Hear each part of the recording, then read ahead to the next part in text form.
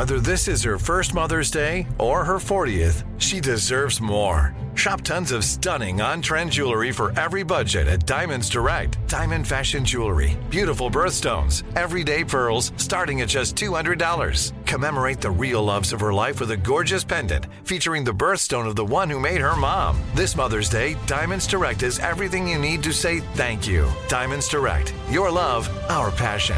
Online at diamondsdirect.com. Had enough of those supplements that leave you feeling nothing? Symbiotica is your solution to great-tasting, all-natural supplements that actually work. Crafted with premium plant-based ingredients, their products have no seed oils, fillers, or artificial nonsense. It's just pure goodness in every pouch. Try them out and actually feel the difference today. Visit Symbiotica.com and use code IHEART for 15% off plus free shipping on your subscription order. Again, that's 15% off plus free shipping on your subscription order. Go to Symbiotica.com. That's Cymbiotika.com. You know that feeling when you walk into your home, take a deep breath, and feel new? Well, that's what it's like to use Clorox Scentiva. Because Clorox Scentiva smells like coconut, cleans like Clorox, and feels like energy. It'll elevate any cleaning routine to not just clean, but also make every room smell like a tropical coconut getaway. Discover how Clorox Scentiva's powerful clean and refreshing scents can transform your space. Get yours in coconut or other fabulous scents at a nearby retail store. The Podcast Playground. Hooray! I'm Richie Balsbaugh. I started KISS 108 in Boston in 1978, the founder of Pyramid Radio. I've been in the radio business, or was in the radio business, for a long time. I sold my company in 1996 to what is now Clear Channel, and I've been a gentleman of leisure, and I can't think of anything more fun to do than to take a walk with Buzz and talk about radio. Welcome to Taking a Walk, an excursion to converse, connect, and catch up at a cool location with some of the most interesting people you can find. Here's Buzz Knight. Richie Balsbaugh, it's so great to be here in Brookline, Mass, to take a walk with you. So nice to see you. Nice to see you too, Buzz. It's been a while. I know we would run into each other at probably industry events in Boston over the years, but one of the real joys for me for the Taking a Walk series is there's people I know, but I don't know well enough, and being able to connect and take a walk with old friends and make new friends is really kind of exciting. So thanks you for having me. Well, I'm glad to be here. I've actually been trying to kind of get my story out in a way. I've been in the middle of putting together a television show with Mark Wahlberg, which has gone nowhere fast, just based on his schedule and my lack of pushing it, and I've written a lot of things, and I really am much better at talking about things than writing them down, because I'm certainly not a writer. I'm a talker, though. You have built this tremendous legacy. It's an amazing story. We know some of the same people. I know some of the people who worked for you. Everybody always, when they talk about Richie, you bring a smile to their face to this day, and you built an amazing company in Pyramid. Tell me about culture, first of all, when you thought of building Pyramid. Well, first of all, you couldn't pay me a better compliment than to say that I bring my name brings a smile to people's faces, because that's what this business is all about to me. And I mean that. I'm not just saying that because it sounds like the right thing to say. I mean that as long as my legacy or what I leave behind in radio is that I was somebody that people loved to work with, and I made them happy and they enjoyed going to work every day, then I did the right thing. Culture-wise, it's interesting. I started out as a radio salesman for the night quality broadcasting stations, Norman Knight, Scott Knight, at little stations in Portsmouth, Manchester, New Hampshire, Fitchburg, Worcester, and Fall River, Mass. And although they were smaller markets, what we did is Scott and I had our offices in Boston. We formed this ring around Boston thing where we sold against the Boston radio stations. So I thought my radio stations that I worked for were the biggest thing in the world. Meanwhile here we're selling against BZ and RKO and all the giants. And I just loved what I did. I loved radio so much. I was always happy where I was. And all of a sudden, I started getting unsolicited calls from people about, being a sales manager, general sales manager in Boston. And I played with the idea, toyed with the idea. I got opportunities to go to other markets. And then I had this really strange phone call from a lawyer in Washington, D.C. named Jason Shrinsky. And he informed me that he was the lawyer, the broadcasting lawyer for Cecil Heftel, who was a Democratic congressman from the great state of Hawaii. And Cecil Heftel had just bought BCN in Boston and had heard about me and he wanted to come up to talk to me about being the general manager. Now, I had never been a sales manager of a big radio station. I was working with a small group, and it was kind of a leap going from being the national sales manager of the night quality radio stations to being a general manager of what was BCN. Well, I took the interview. Jason Shrinsky came up from Washington on the behest of Cecil Heftel and interviewed me, and we just hit it off. So he hired me, I think a little prematurely, because he hadn't even hired a president of the broadcasting company.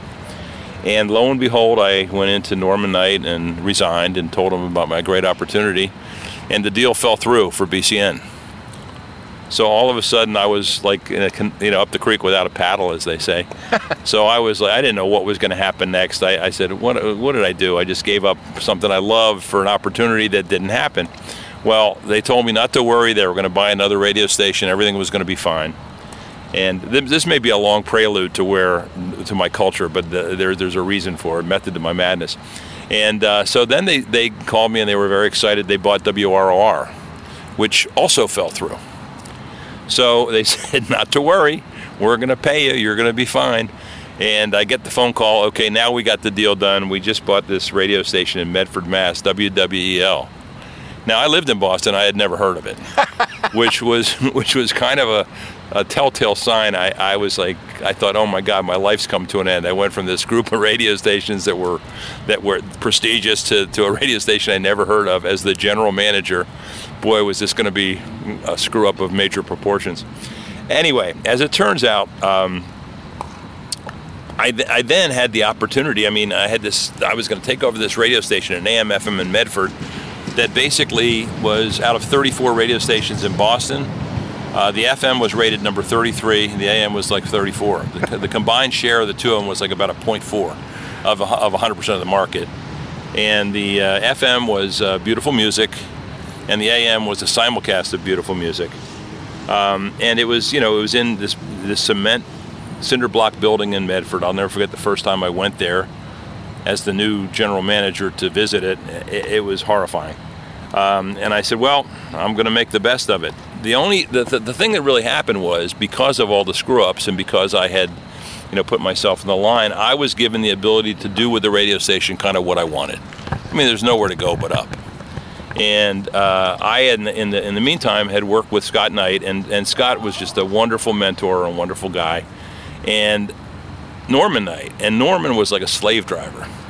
And, we had to go in every Saturday, and we had to be in before he got in at he was in at 6:30, so we had to be there at 6. It was kind of foolish, but it was learning. It was like the Marines, I guess, kind of like boot camp. And what I really did is I learned so much of what not to do from what he did, from what Norman Knight did. And I basically took on the personality of Scott Knight, who was just a great guy. And I decided that I was never going to treat people like that. I was going to be more of a person who was like a partner of theirs rather than somebody that they work for. So my main goal when I was taking over this radio station in Medford was to do something exciting and to hire people that were really young and dynamic and kind of were into the same thing as I was. So as it turns out, I went into the station for my maiden voyage, my trip. And at that time, they had hired a president who was not thrilled that I was already previously hired. He couldn't hire his guy, but it was tough luck for him because the deal was done. And so we went in and we walked through and met the general manager, met the different personnel. And in this little office in the back, there was no windows. It was by the engineering office. There was this guy, and he was sitting behind this little desk, and it was Arnie Woo Woo Ginsburg. And I mean, he to me was like an icon in Boston. You know, the adventure, car hop, everything else. I mean, Arnie, just a brilliant guy. He was a chief engineer, a general sales manager, a general manager. He did everything in radio for RKO. Never really got great credit, but so when I saw him in there, he wasn't being paid. They just let him have an office. He was kind of like kicked to the curb in radio. And so after we made the tour, I went back. I said, can I meet with you afterwards? And he said, sure. So no, and a little bit prior to that, I had actually made one hire. I went down to ILD. We were on the third floor of the fourth floor of the Sonesta building on Commonwealth Avenue, and ILD was on the floor below, and Sonny Joe White was the young program director, and I loved soul music, I loved black music, and so I knew I wanted to do a disco radio station. I wanted to do something that was rhythmic and fun, and so I hired Sonny basically without even any, approval from anybody else in the company. So Sonny was already on board. I have this guy, Arnie Ginsberg, so I go in to see Arnie. I say, hey, Arnie, would you come and work for me as my operations manager? I'm like 29 years old, 30 years old, I think it was 29. I've never run a radio station. You've done everything. I mean, you can be my mentor, you can be my right-hand guy, and here's what I'm thinking of doing. And his eyes lit up. It was really exciting. So the birth of what was going to be the new radio station in Medford took hold that day. All in a matter of that day, pretty much. Well, I knew before what I wanted to do when I hired Sonny, but I kind of when I got Arnie to graciously come on board, to be excited. Well, he wasn't making any money. He was working in an office that was 4-sided cinder block. I guess anything would have been a step up. But he got very excited about it. He got rejuvenated about his broadcasting, and so we had our little meeting. I said, what I want to do is I wanted to do a disco radio station. And it was not kind of near the end of disco, or certainly near the waning hours. And WBOS in Boston was a powerhouse disco radio station, but they just weren't that good, I didn't think. So I said, well, here's the idea. The idea is to do disco, and we'll kind of like blend it into a top 40 kind of thing. We'll kind of like slowly blend it. They got on board. Everybody got on board with it. And I said, so Arnie and Sonny and I sat down. I said, look, we got to come up with some great call letters. Well, Arnie found WXKS, KISS, X for the KISS and the whole thing. He found the call letters. Got to give Arnie 100% props for that. And so when I went to Cecil F. Tell and the guy who was the president, Tom Hoyt, and told him, I had already hired a program director, I had hired an operations manager, and by the way, I have new call letters, and here's what we're going to do. Their heads blew off. No research, Richie, right? No research. Like, just gut. It was total gut. Gut. Wow. And what? Well. So that was the culture that I wanted to develop right there. You look at Sonny Joe White, Arnie Ginsberg, changing things without really getting any approval from the ownership. That was the culture that I wanted to have. Kind of a little bit. I mean, you were never going to be a rebel like BCN. Those guys were like that. That's what they lived on. That was their reputation. But I was going to do it in a different way, right? More of a mainstream way. Yeah. So it was kind of too late for Heftel or for Tom Hoyt or for anybody else to go crazy. So what they did is actually they hired Kent Burkhardt, from Burkhardt Abrams, to kind of hold my hand, or so they thought, because they thought I was just doing things that were over my head. Well, he was a non-issue. I mean, he showed up and made his big consulting fee from Heftel, but he really didn't help us with anything. So going forward, it was Sonny Joe White and Arnie Ginsberg and I. We got the new call letters, WXKS, KISS 108. And so, this could be a story that lasts forever. There's so many details, so many people that were involved. But I had, from my previous days, I had a real good relationship, a very strong relationship with an advertising guy named John Pearson McDonald. And he was a creative whiz. He was this really creative guru. And so, I told him what we were doing, and he came up with this big black billboard with the big red lips, KISS, and a commercial with a girl who turned around and blew a kiss and the whole thing. And KISS 108 overnight was born. And I think I tend to never let a good lie get in the way of a good story, but I think that it's more of a fib. I say we went from being 32nd, 34th, 33rd and 34th in the market to first overnight. It took about 6 months, so it wasn't overnight. But basically, KISS, with all we did, just went through the roof. What an amazing story, and thinking about the way businesses run, and certainly radio is, that, You need research, you need lawyers, you need a corporate structure to sign off. You walked in and sized it up, and it took on a momentum and a life of its own, it sounds like. Yeah, it did. I can't really say that it was brilliance. I think there was a lot of timing and good luck too, and things that had good fortune and the right people. But a couple of things that happened. I made a deal, based on having really totally pissed off the guy that owned the thing and the president. That everything I did was based on revenues, and he had some ideas of revenues, and I took a very, very low salary, but I took big bonuses based on revenues which he thought were just unattainable. And I blew him away. And actually, the reason I was able to buy KISS as my first radio station is because he owed me so much money from the bonuses that I had accrued from my contract that he kind of had no choice. He made me president of his company at other radio stations, and then I wound up buying KISS. But that's a story that goes down the road. But anyway, so we went on the air. Sonny Joe White was really the only personality in the morning show. We had mixers. And these guys weren't even personalities. They just would mix records. So it was disco during the disco era. And then we gradually built a staff, and we were everywhere. The one thing that this guy that owned the radio station, Cecil Heftel, did, he was known as being this great promoter. And I was able to get him to give me a lot of money to promote with. We gave $1 million away twice the first year. But now it was $50,000 a year for 20 years. It was an annuity, so it was really like kind of a mirror, a mirror job, because it wasn't really giving away $1 million, but it sure sounded good on the air. I was going to say, I remember Heftel from the $1 million, probably elsewhere, probably started here. He did it in Y100 in Miami when he had. But he agreed to go along with that. It was so successful, and the radio station did so well, and the revenues were just kicking, that we did it a second time. And then everybody in the market, the whole market was trying to react to what we were doing because our ratings went like through the roof. They started giving away money and stuff. So when they did that, then I gave away a couple houses. That was our next thing. We just kind of stayed ahead of it, ahead of the flow. But was there like a thing though, like, hey, we just did this big promotion 3 weeks ago. Next promotion, we have to top ourselves. I mean, was that the attitude? Yes and no. Yes, it was always the attitude to try to do something bigger and better. And basically, it's kind of funny. You've segued this thing perfectly. It really kind of was the reason that I created the KISS concert, which is now basically the iHeartRadio concert.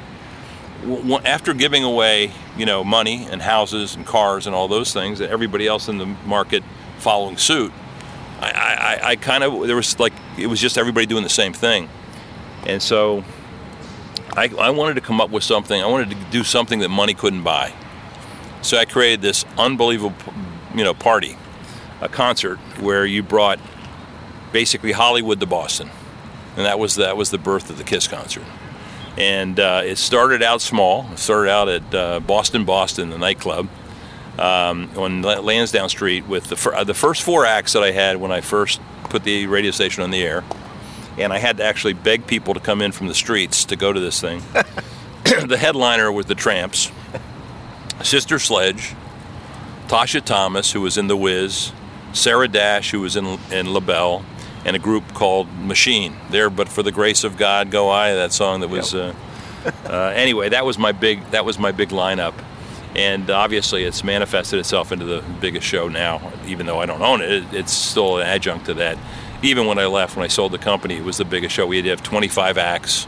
Everybody from Aerosmith to Prince to Madonna, they all played the KISS concert. Well, and as somebody who came to the Boston market in 1992, okay, it was all anybody talked about when the KISS concert was happening.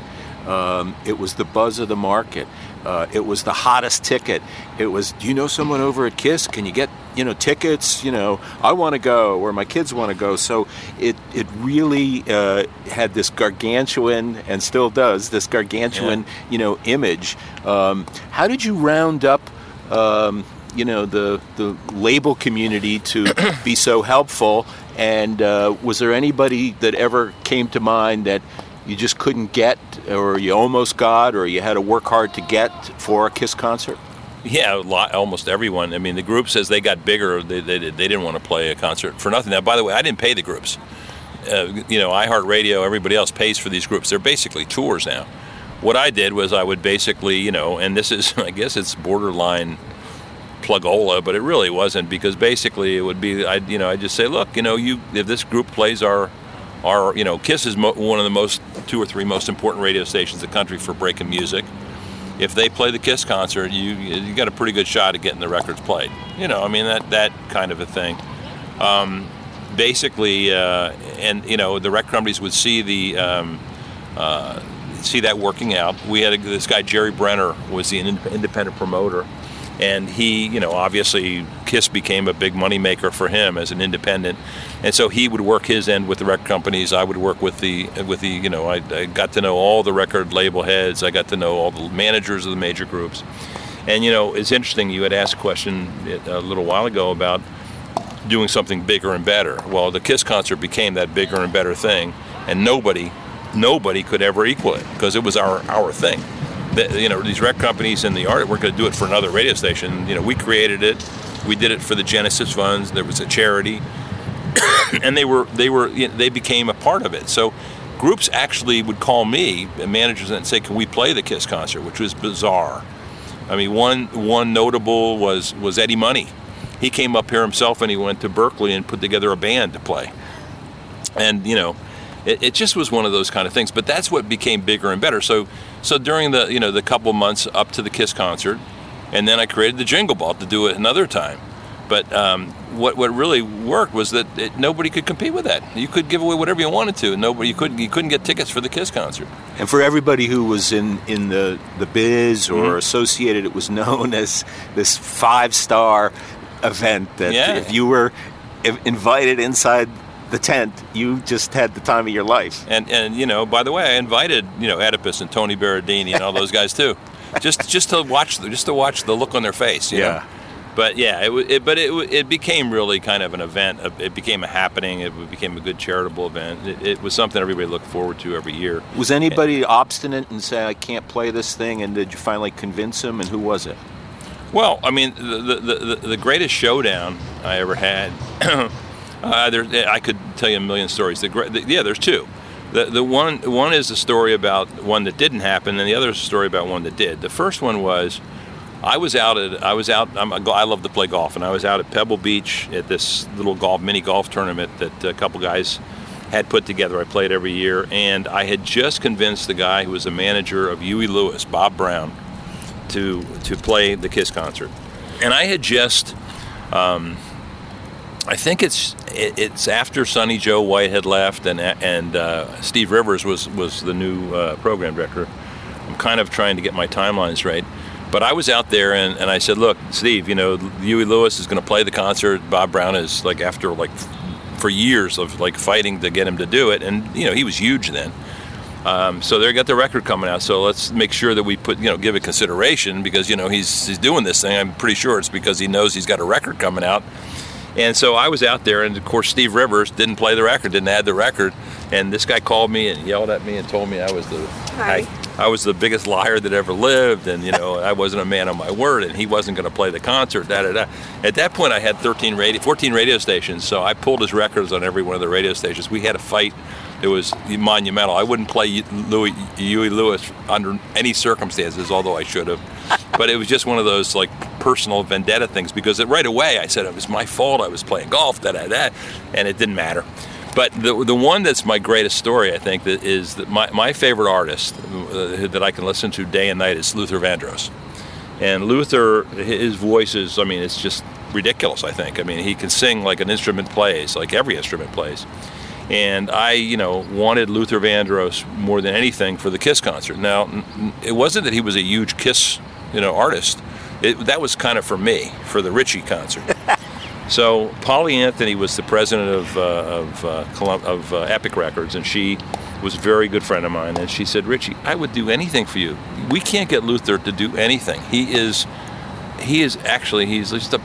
pain, and he has his entourage around, and we ask him to do things, and he just says no. I said, "Well, look, I'll come to New York. Can you just get me a 15-minute, 20-minute meeting with him, a coffee, a cocktail, whatever, just so I can meet him? That will appease me. If he says to me, no, he can't do it, all right, I won't bother you anymore." So anyway, she calls me, And she said, look, Luther's going to be in the office. I've convinced him to come walk over to the Four Seasons. They were on 55th, and the Madison Four Seasons was right there a block away. I convinced he and his manager and his handler, whatever it was, and me to come over and have coffee with you at the Four Seasons. So I meet Luther there, and Luther's got, right away, he's got such attitude. Luther was very effeminate and very in his actions and his life, and he had the kind of like, he would like, you know, make these gestures that were just like putting you off, like kind of thing. And you could tell that he wanted to be there less than he wanted to have his teeth drilled. And so he's there and he's kind of listening. He's not even looking at me. He's looking the other way, looking left and right. And so I said, Luther, look, you're my favorite artist. We play your music. We play everything. I've done these concerts. I've had, you know, everybody. I listed the groups that have played. I said, it's my goal to have Luther Vandross play my Kiss concert. And I said, what would it take for you to play the Kiss concert? And he said, I'll play the Kiss concert if you get the Boston Pops to be my backup band. Now, as luck would have it, I had been to dinner with Robin Brown, who was then the manager of the Four Seasons in Boston, and a very close friend of mine. And he happened to be very close friends with Keith Lockhart. And we had a dinner at the hotel just less than a month prior to that. Keith was there, and I hadn't met Keith before, but we were seated next to each other. It was a small dinner, like 6 or 8 of us. And we were talking about, he knew everything about radio and about Kiss, and he was very, very charming and very engaging. And so I was, telling him, we were having our conversation. And he said, look, Rich, I said, you got to come to the concerts. He said, I'd love to. So he gave me his number and everything else.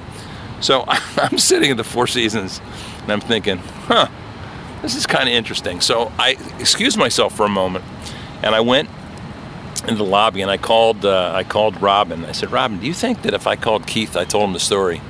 He said, well, he gave you his number. So I called him, and he got on the phone. So I tell him what's going on, and he goes, when is the date of it? And I tell him, he goes, well, we'll do that. So I walk back to Luther with the phone, and I hand him the phone.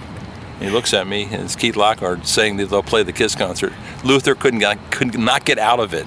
It cost me $1 gazillion to have the Boston Pops practicing in the ballroom of the Four Seasons. It didn't matter. I beat Luther. It was the coolest thing in the world. He never played another concert. So that was the best. That's the priceless. Best story. That's the best story. That's priceless. Yeah. Wow. But and the concert was spectacular. Just as an adjunct, there's two PSs to the story. One is I could actually tell more stories about artists and the things with the Kiss concerts. Not more, but as many as I could about the radio days in terms of the people. And boy, do I have some stories about Sonny Joe White and all those characters that worked for me. They were incredible.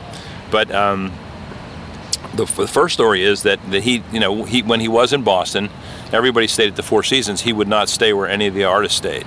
Now, mind me, we had Bon Jovi, we had all these big artists, but Luther was bigger in his mind, was bigger than them. Luther had just become skinny Luther. He had lost 100 pounds. He was always going up and down, which may have contributed to his stroking out the whole thing, but I'm not sure of that. But he was skinny Luther. So we had a dinner planned at Sansi, and Luther was, the record company made him do this now at this point, after all the kind of the things we did for him. And he was staying at the Ritz, the old Ritz, and so we had this thing at Sansi. We were a little bit late because getting everybody organized, and he was sitting there alone, very upset. And my daughter, my little girl Lauren, was at that point I think 12 years old, and so he wound up sitting next to her. She was really the only person he would talk to. He didn't want anything to do with us, and he wouldn't eat anything. And so I had the chef come over, Billy Poirier, I'll never forget, and he comes over and he says, Luther, I'll make you like some fish with with no butter. We'll put it in whatever. And no, I can't have that. I think he had some lettuce or something. Anyway, but he and Lauren, my daughter, they kind of hit it off. So he asked Lauren to actually pick the wardrobe. He played for 40 minutes and he had 4 wardrobe changes. I mean, he put 4 different jackets. I mean, the guy was unbelievable. He would talk about a total diva. Oh my God, he was unreal. So anyway, my daughter basically, he embraced Lauren and he was somewhat happy doing the thing. And the show was just spectacular. I mean, he sang 4 or 5 hits, and he had a different glittery outfit on every time. It was beautiful. But the thing that's kind of the PS to the story is that he wouldn't eat or wouldn't do anything. It was a different hotel from everybody else. So I get the bill, and the way that it worked was the record companies paid for like the transportation and the airfare or whatever, and I'd pay for the hotels and and the food and the things that while they were in Boston, and the transportation to and from the venue. Pretty sweet deal for me, actually, when you think about it, since we weren't paying the artists. And I got the bill from the Ritz, and I look and I go, what the heck is going on here? So I look, and it's like I knew what the room rate was, and it was just like 2 or 3 times the room rate. I couldn't understand it. So I asked for the backup, and I got the backup, and lo and behold, he had like 30 Snickers bars, 20 walnuts. He ate everything but the playing cards and the ice cube trays from the hotel.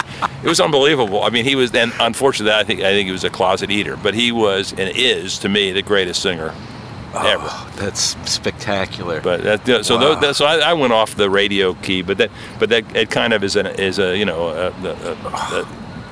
from the reason I did the Kiss concerts, and then because I'm so into music and I got to know all the record people and I got to know the artists so well. I just they became part for the audience, part for me. I had groups like Katie Lang. Katie Lang, I'll never forget. I'm sitting in her bus. She goes, "Well, why did you want me?" I said, "Because you have a hit. The song is going to be a hit, and we're going to play the heck out of it because it's great." And she went out and played and tore it up. And I saw her at one of the Grammys years later, and she ran up to me and hugged me. I mean, it was kind of crazy because I made some really great relationships from a lot of artists, and some that weren't so great. So when deregulation hit the radio industry, that's kind of when you got out. Is that correct? Yeah. Well, I had, in the early '90s, I owned stations in Boston, Rochester, Buffalo, Pittsburgh, Philadelphia, Charlotte, and Chicago. And Chicago was off balance sheet. It was like another entity. And in the early '90s, the interest rates went way up. And although we were in compliance in terms of paying our interest and our debt service, they changed their multiples of what your debt ratio should be. And one of the banks tried to get me to sell the Chicago radio station, which I was not willing to do, to become in compliance. And they were just flexing their strength. They weren't a bank that I had a very bad relationship with. They were not like they have meetings with me and I'd show up late for the meetings. I didn't like them, and they didn't like me. And they showed me by the fact that they kept squeezing for me to do this. So what I did is I wound up refinancing the company just to get them out of it. And in refinancing the company, the way that what I had to give up for the refinancing basically was a sliding scale. And what happened was then deregulation happened, and I was going to have the ability, because I had this kind of big money company behind me, to go out and purchase a lot of radio stations. But the way my deal and my management deal worked, we were growing at a very slow rate while they were growing like astronomically with the way the deal was structured. So I went to them and I said, "Look, I know that you're excited about deregulation. We can buy radio stations everywhere. We can double up everywhere, triple up. But we have to change the deal because we made a deal under different circumstances." They said, "Wow, we can't change the deal. We have partners." And I said, "Well, then we're going to sell the company." And they go, "Well, you can't sell the company." I said, "Well, read the agreement." I said, "I specifically had that put in just for something like this." Well, they thought that they played chicken with me. They thought I wouldn't sell. And I did, because I wasn't going to work for them. I was going to work for myself. And quite honestly, in retrospect, I think that because of what deregulation did to radio, I'm kind of glad that I got out. But I would have loved to have seen, as long as the playing field was level with this group that I had behind me, what we could have done. I think we could have done a lot better than Clear Channel did. Hate to say that, but true.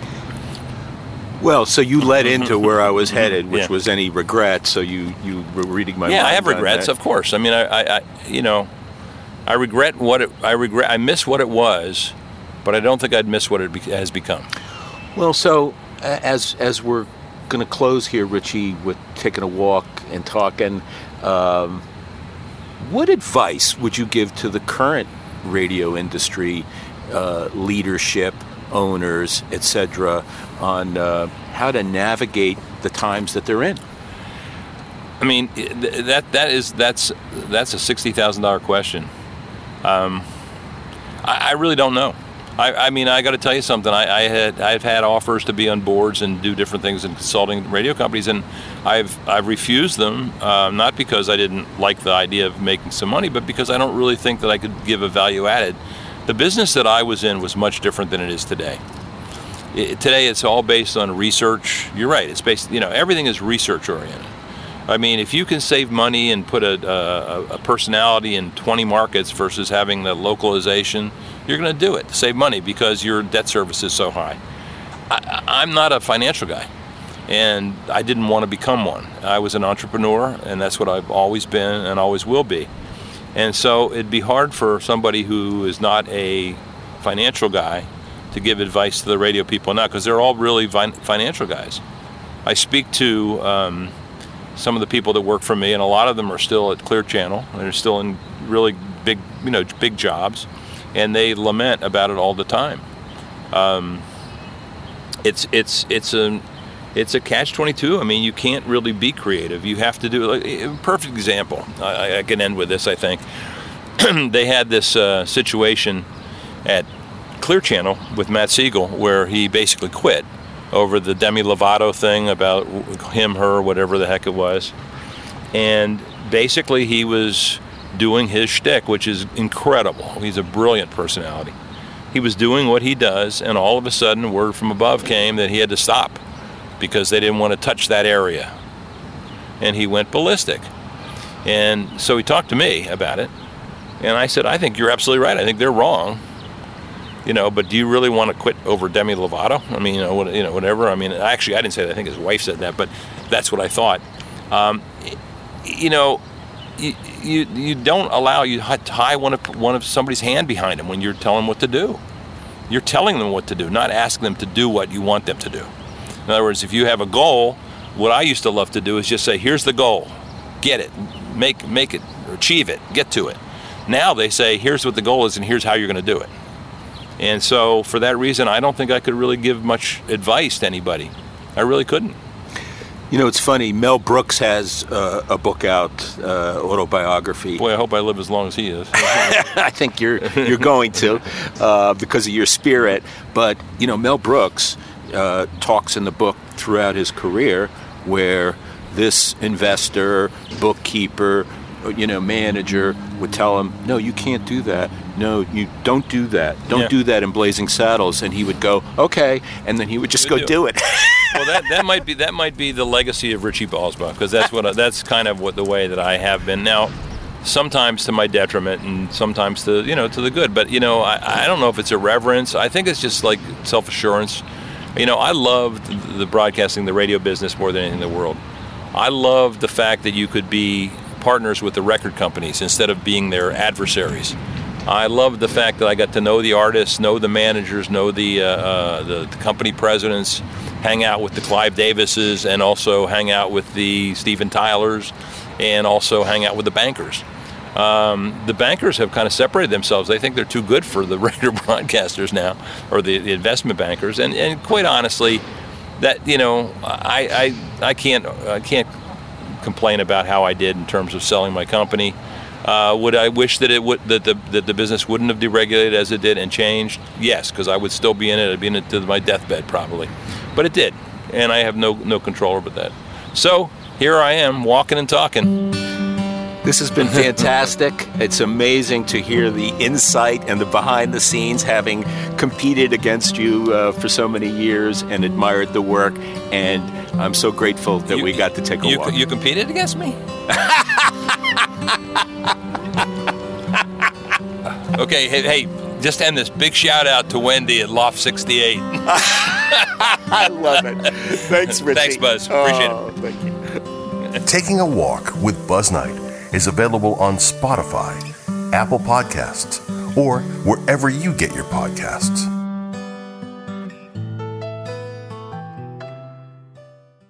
Live Nation presents Concert Week. Now through May 14th, get $25 tickets to over 5,000 shows. That's up to 75% off a summer full of your favorite artists like 21 Savage, Alanis Morissette, Cage the Elephant, Celeste Barber, Dierks Bentley, Fade, Hootie and the Blowfish, Janet Jackson, Kids Bop Kids, Meghan Trainor, Peso Pluma, Sarah McLachlan. Get tickets to more than 5,000 summer shows for just $25. Until now through May 14th. Visit LiveNation.com/Concert Week to learn more and plan your summer with Sean Paul, Sum 41, 30 Seconds to Mars, and Two Door Cinema Club. Hey guys, back at the playground again, huh? Yep. You know what this playground could use? A wine country. Heck yeah, and some waves so we could go surfing. Oh, yeah. Ah, love that. A redwood forest would be cool. I'm in. Ah, ski slopes. Let's do it. Can a girl go shopping? Yeah, baby. Wait! Did we just invent California? Discover why California is the ultimate playground at visitcalifornia.com.